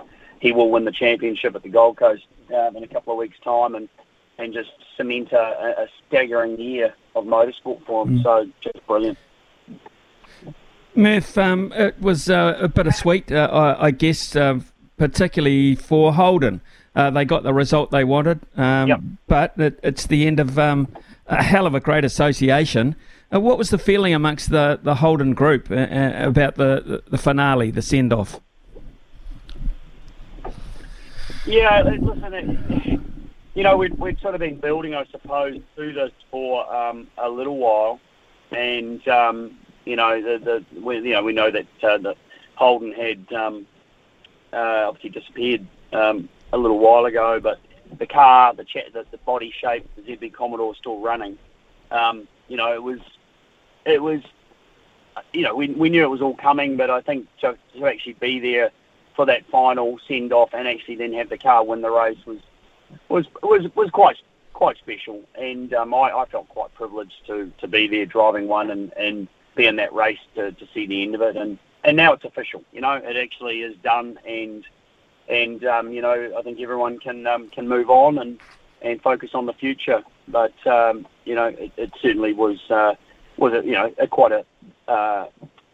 quite an amazing moment to witness it and be a part of this year's this Bathurst for Commodore and Holden. Murph, where does Richie Stanaway sit now in terms of potential supercar spot for next year on the back of that drive? Well, the phone's been ringing, unsurprisingly, in which I was pretty sure that would happen. He's already got a few offers on the table, some teams chasing him for various things, and so it really comes down to what he wants to do, where he wants to be, what kind of commitment he's prepared to make, and focus on whatever he chooses, focus on it 100% and give it everything he's got, and there'll be some great opportunities better than he's had in the last few years. The last couple of years that he was racing in supercars. There'll be some better opportunities than that, either as a co-driver for the Enduros next year, which hopefully there'll be more than one, or potentially a full-time arrangement. So, and it's now just up to him to decide really where he wants to be and what capacity. So it's exciting for him, and if it means that he does do something in the co-driver space and with a very good team, the opportunity to go and win some races is a good one, versus maybe going and jumping back in full time and maybe not having that same opportunity to have that success. So you just got to weigh that stuff up, but it's exciting. Murph, traditionally over the years, motorsport hasn't really got a fair crack, I think, at the Halberg Awards. We've had some amazing achievements by our motorsport people, but they never really get much of a look. And do you think this is a time where someone like a Shane Van Gisbergen, who has done so much in terms of the profile and for New Zealand as well, should be acknowledged? I agree, Smithy. I've felt that for a long time. I think it's been a very traditionalist kind of event where it's been focused on the sport, some of the sports, rugby that dominates pretty much all the headlines, and the likes of the Olympics and some of those kinds of things. Whereas motorsport, the effort, the commitment, the athleticism of the athletes that are involved in the sport, it just seems to be not recognised for what is required to be the best in the business. And Shane is just an absolute X factor, one of the best racing car drivers in the world. And you put him in the top tiny percentage of the best that there is. You line them up with world champions, Formula One world champions, and every other top layer motorsport driver who's achieved the top layer of the sport, and that's where he sits, and he should be recognised for it, as should have Scott McLaughlin and Scott Dixon more so, and hopefully it might happen. But we've got so much talent in the game, providing New Zealand with a platform. Week in, week out, all around the world, our motorsport athletes have to be recognised and be saluted for being as good as anyone else and the best in the world. A question's just come in, Murph, if you're good enough to answer, please. What cars will be racing next year? What are we looking at in terms of vehicles next year?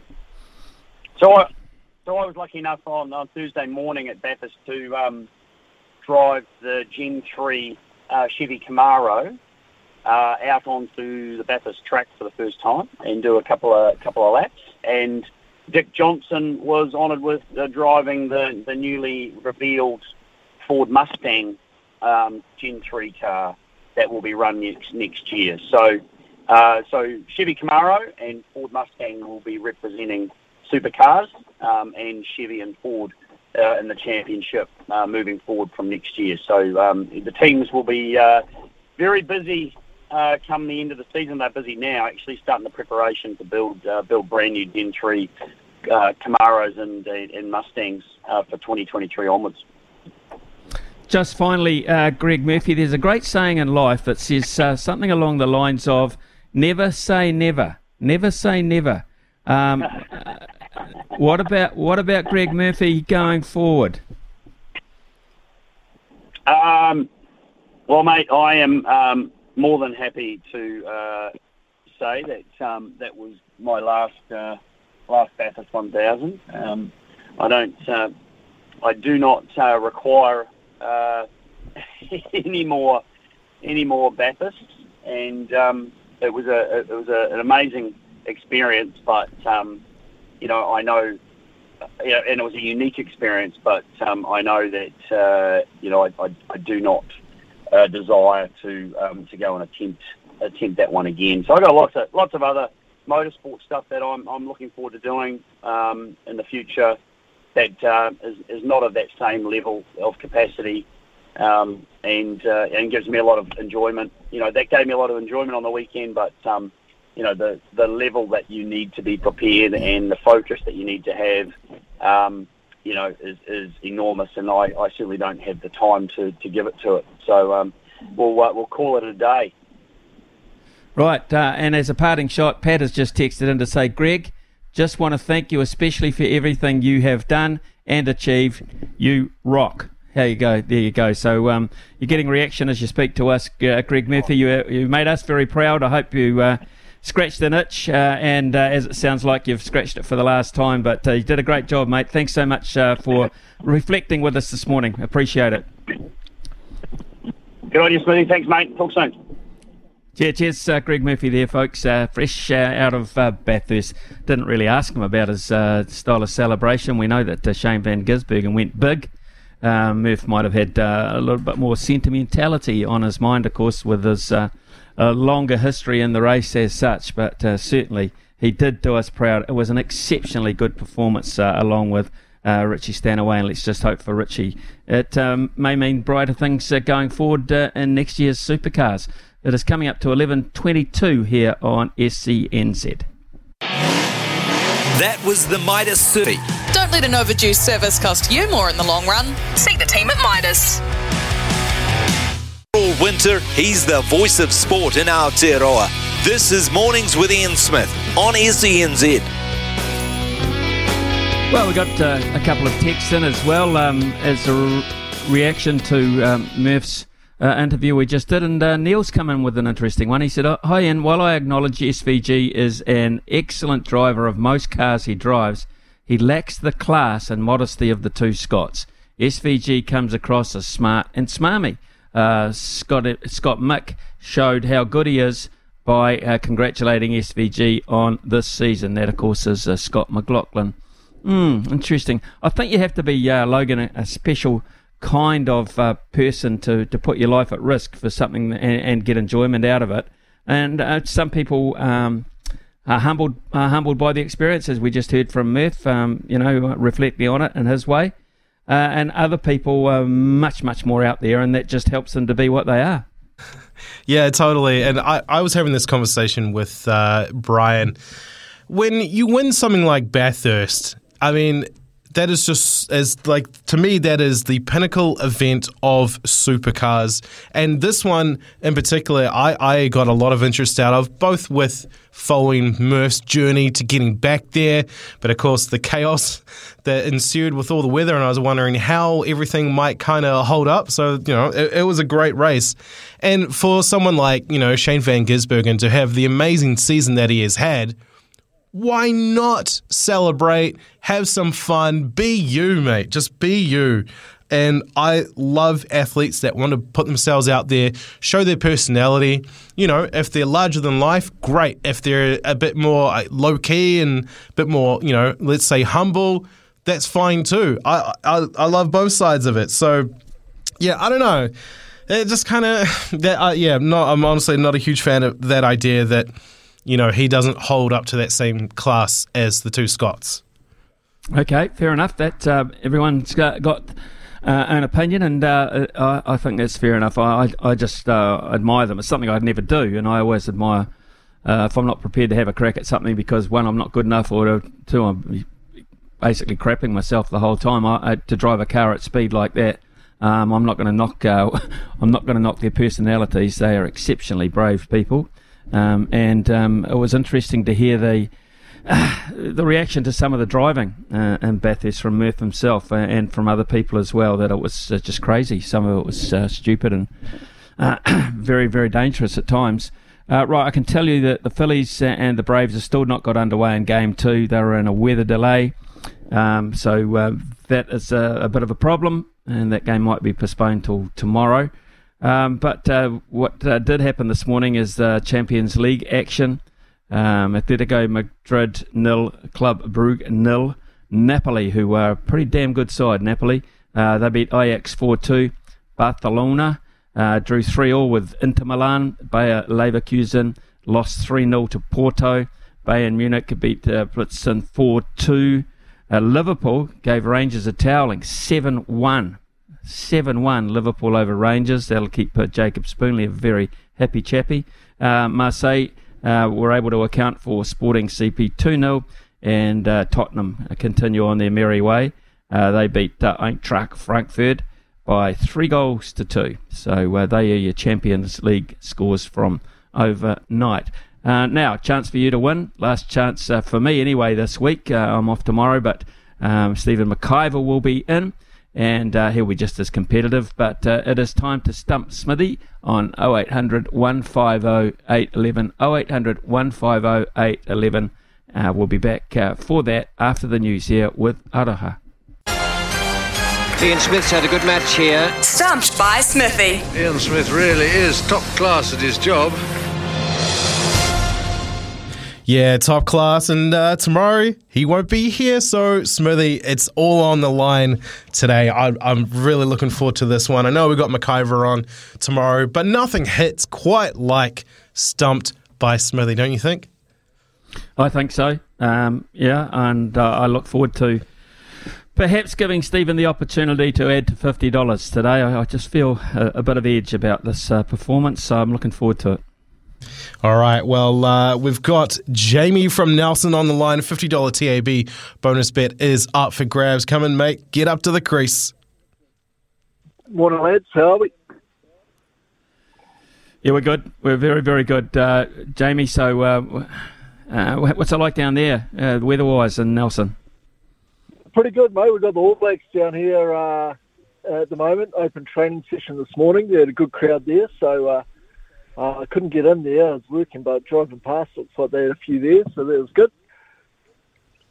Bloody good. Actually, we spoke to Jason Ryan before, and we heard whistles and kids in the background, so hopefully everyone got out of it what they wanted to do, and great that they could take it to Nelson. Couldn't take a game there. I think they haven't been there since they played Argentina some years ago, but that was a great night. Half the team at Marco, so didn't have to get out of bed and walk far for training. Well, that would be the same Marcos that are not playing rugby at this point of the competition. Is that the same Marcos, Jamie? Yeah, victim of their own success, Let's hope, mate, you're not a victim of your own success here, Jamie. What are they categories for Jamie this morning, Logan? Love it. I love it. You're warming them up. That's great. All right, the categories for you today, Jamie, are T20 cricket, golf, and the NFL. Take your pick. Oh, we'll go T20. Yeah, we'll go T20. Yeah, Smithy, leaving present for you. I'm only going away for a day. I'm not going. Fair, unless you know something I don't know. Yeah, there's the other thing. Rightio, question one. Let's get into this. All right.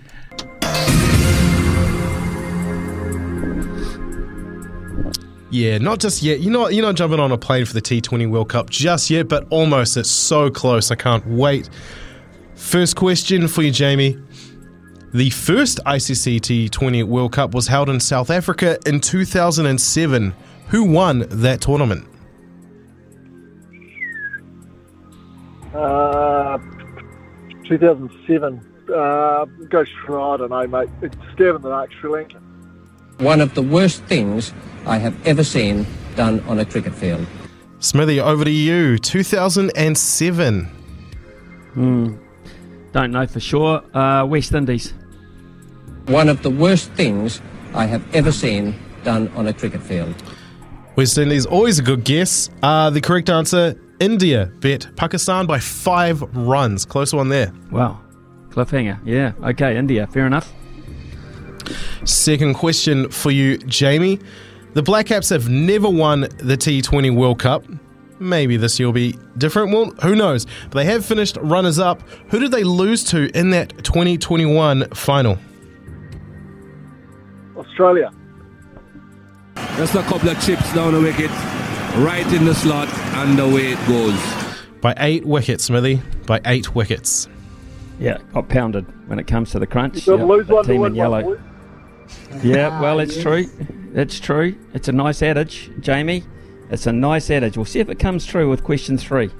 Yeah, we'll see if they're due. We'll see if you're due, Jamie. Or Smithy, we'll see how we go. Which country has won the most T20 World Cups? Safe money's on Australia.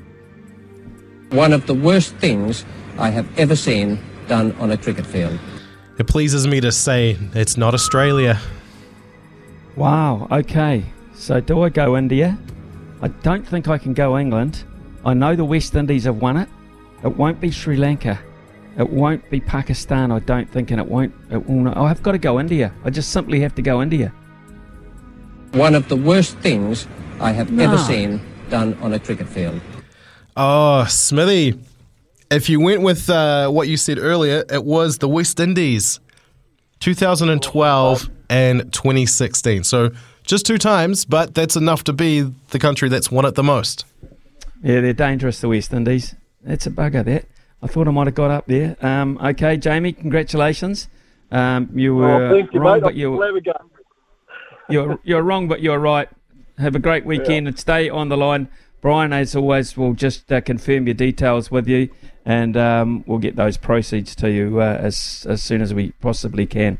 Enjoy it, mate. All the best. Thanks for taking part.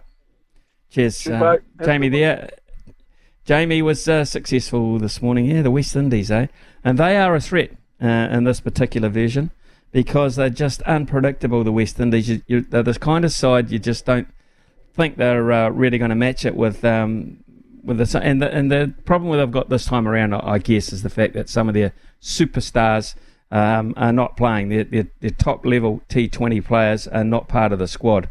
They've decided not to go with them this time around. So, your Pollards and your Russells and co, Bravos, not so much there. So that'll hurt them. That'll hurt their opportunity to win this. And I think it's going to be one of the most even T20 competitions of the whole lot. I can see 4 to 5 sides with a real chance of winning it. Just a question of on the day. Pakistan, very, very dangerous side, particularly at the top of the order. India are always going to be strong in that regard. Australia at home, getting touched up by a side that I think are the favourites at the moment, and that is England, absolute England. And for us, I think we go in as about 5th or 6th favourite in my mind, and that is even after finishing second last time around. I just want to see more batting. I just want to see bigger scores from us on a more regular basis, and we've still got possibly 3 opportunities to produce those to give more confidence. But as I see it at the moment, England, Australia, India for me. It is 11:40 here on SENZ. This is Mornings with Ian Smith on SENZ.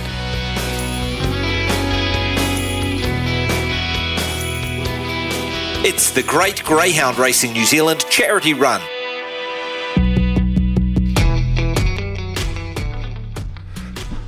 Right, okay, let's look at our Greyhound for charity as well. That's also for Women's Refuge, of course, and that is Palmerston North tomorrow afternoon at 3:38. It is race 3, number 5, Thrilling Rogue. Race 3, number 5, Thrilling Rogue. And that is tomorrow, as I say, at 3:38 p.m. Right, what's on the show tomorrow? What's on the show with the big show, Stephen McIver? The big show, yes, the big show. Stephen McIver. Well, Stephen McIver, being that he loves motorsport, Smithy, MotoGP is at Phillip Island this weekend, so we're going to cross over to the ditch, to Australia, and Simon Crafer, former, Kiwi superbike star, is a commentator for the MotoGP, so we're going to catch up with him. Okay, that'll be interesting. What else you got lined up, Also, we have Andrew Mulligan, good friend of the show and mine personally. The Breakers are over in Australia as well, playing 2 games this weekend. One against the Southeast Melbourne Phoenix there at John Cain Arena, who the Phoenix are on a 2-game losing streak, while the Breakers enjoyed that big win at Spark Arena. So really looking forward to that one. That's always a big test because there's some names there in that Phoenix team, especially when you have the likes of Mitch Creek to deal with. And then, of course, they backed that up on Monday night, going down to the Gong Illawarra, taking on the Hawks there. So big weekend there for Breakers and for the fans alike. So we're going to get Mel's on and see what his read is on the season so far and how the team is looking. Okay, interesting.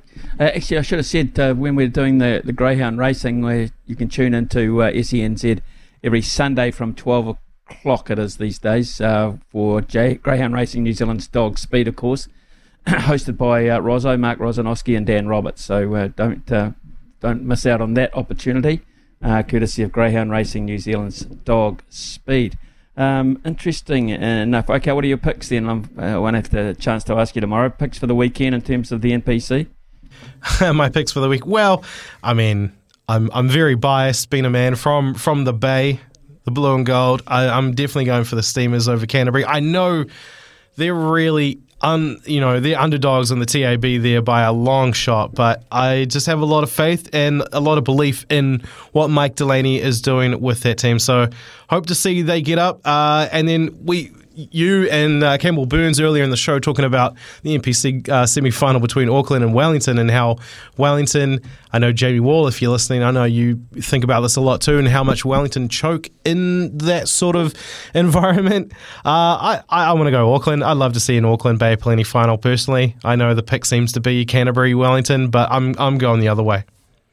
That might be at Mount Smart too. They won't be allowed to get to Eden Park because that'll be covered at the moment by the Women's Rugby World Cup. So if that was the case, that would be a final, I think, at Mount Smart.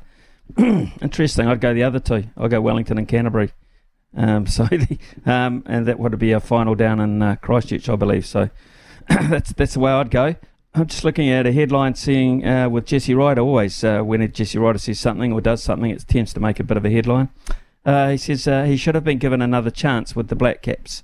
He says he wasn't given the chance once he was back sober and in top form. 38-year-old's international career, which was studded with behavioural problems, among some outstanding batting displays as well, ended back in January 2014, over 8 years ago. But Ryder currently is now in Australia playing for the New Zealand Men's Indoor Cricket World Cup team, and he's looking back saying there was a period there where I was 2 years sober and tried to get back in the team and they didn't give me an opportunity. That was my period where I was actually dominating domestic outdoor cricket, and I wanted to have one more crack while I had such a good mindset. I felt that I could be one of the top batters in the world, but I didn't get the chance. That's interesting. It's an interesting theory. In my younger years, I was a wild child, but I've chilled out a wee bit. Being in the spotlight wasn't my thing. Outdoor cricket always had a lot of other pressures. The media always got a hold of me. It got to the point that I couldn't really be bothered anymore. So it's an interesting story, the Jesse Ryder story. Very few players I've ever seen had the same hand-eye coordination as Jesse Ryder. He certainly was not an athlete as such. He carried a bit, but boy, could he hit a cricket ball, and did he have a great eye. And he was, at one stage, hot property. And he look in the mirror, and whilst he's looking at New Zealand cricket selectors there in a little way, he knows he'll look in the mirror and say, it was me, it was my fault. I blew a great opportunity to be a very wealthy young man as well. He was just perfect for IPL cricket and T20 cricket. Absolutely perfect, because he could bowl, he could bat, he could field, and he could entertain. And honestly, he must some days just wake up and think, my God, what an opportunity lost that was. An immense talent that went nowhere near being realised, in my opinion anyway. Speaking of immense talents, that's what Mark Stafford's got, immense talent, and we'll talk to him very shortly. Sometimes needing new tyres can catch us by surprise. That's why Tyre Power gives you the power of Zip Pay and Zip Money. You can get what you need now, get back on the road safely and pay for it later. Terms and conditions apply. So visit tyrepower.com.au or call 13 21 91.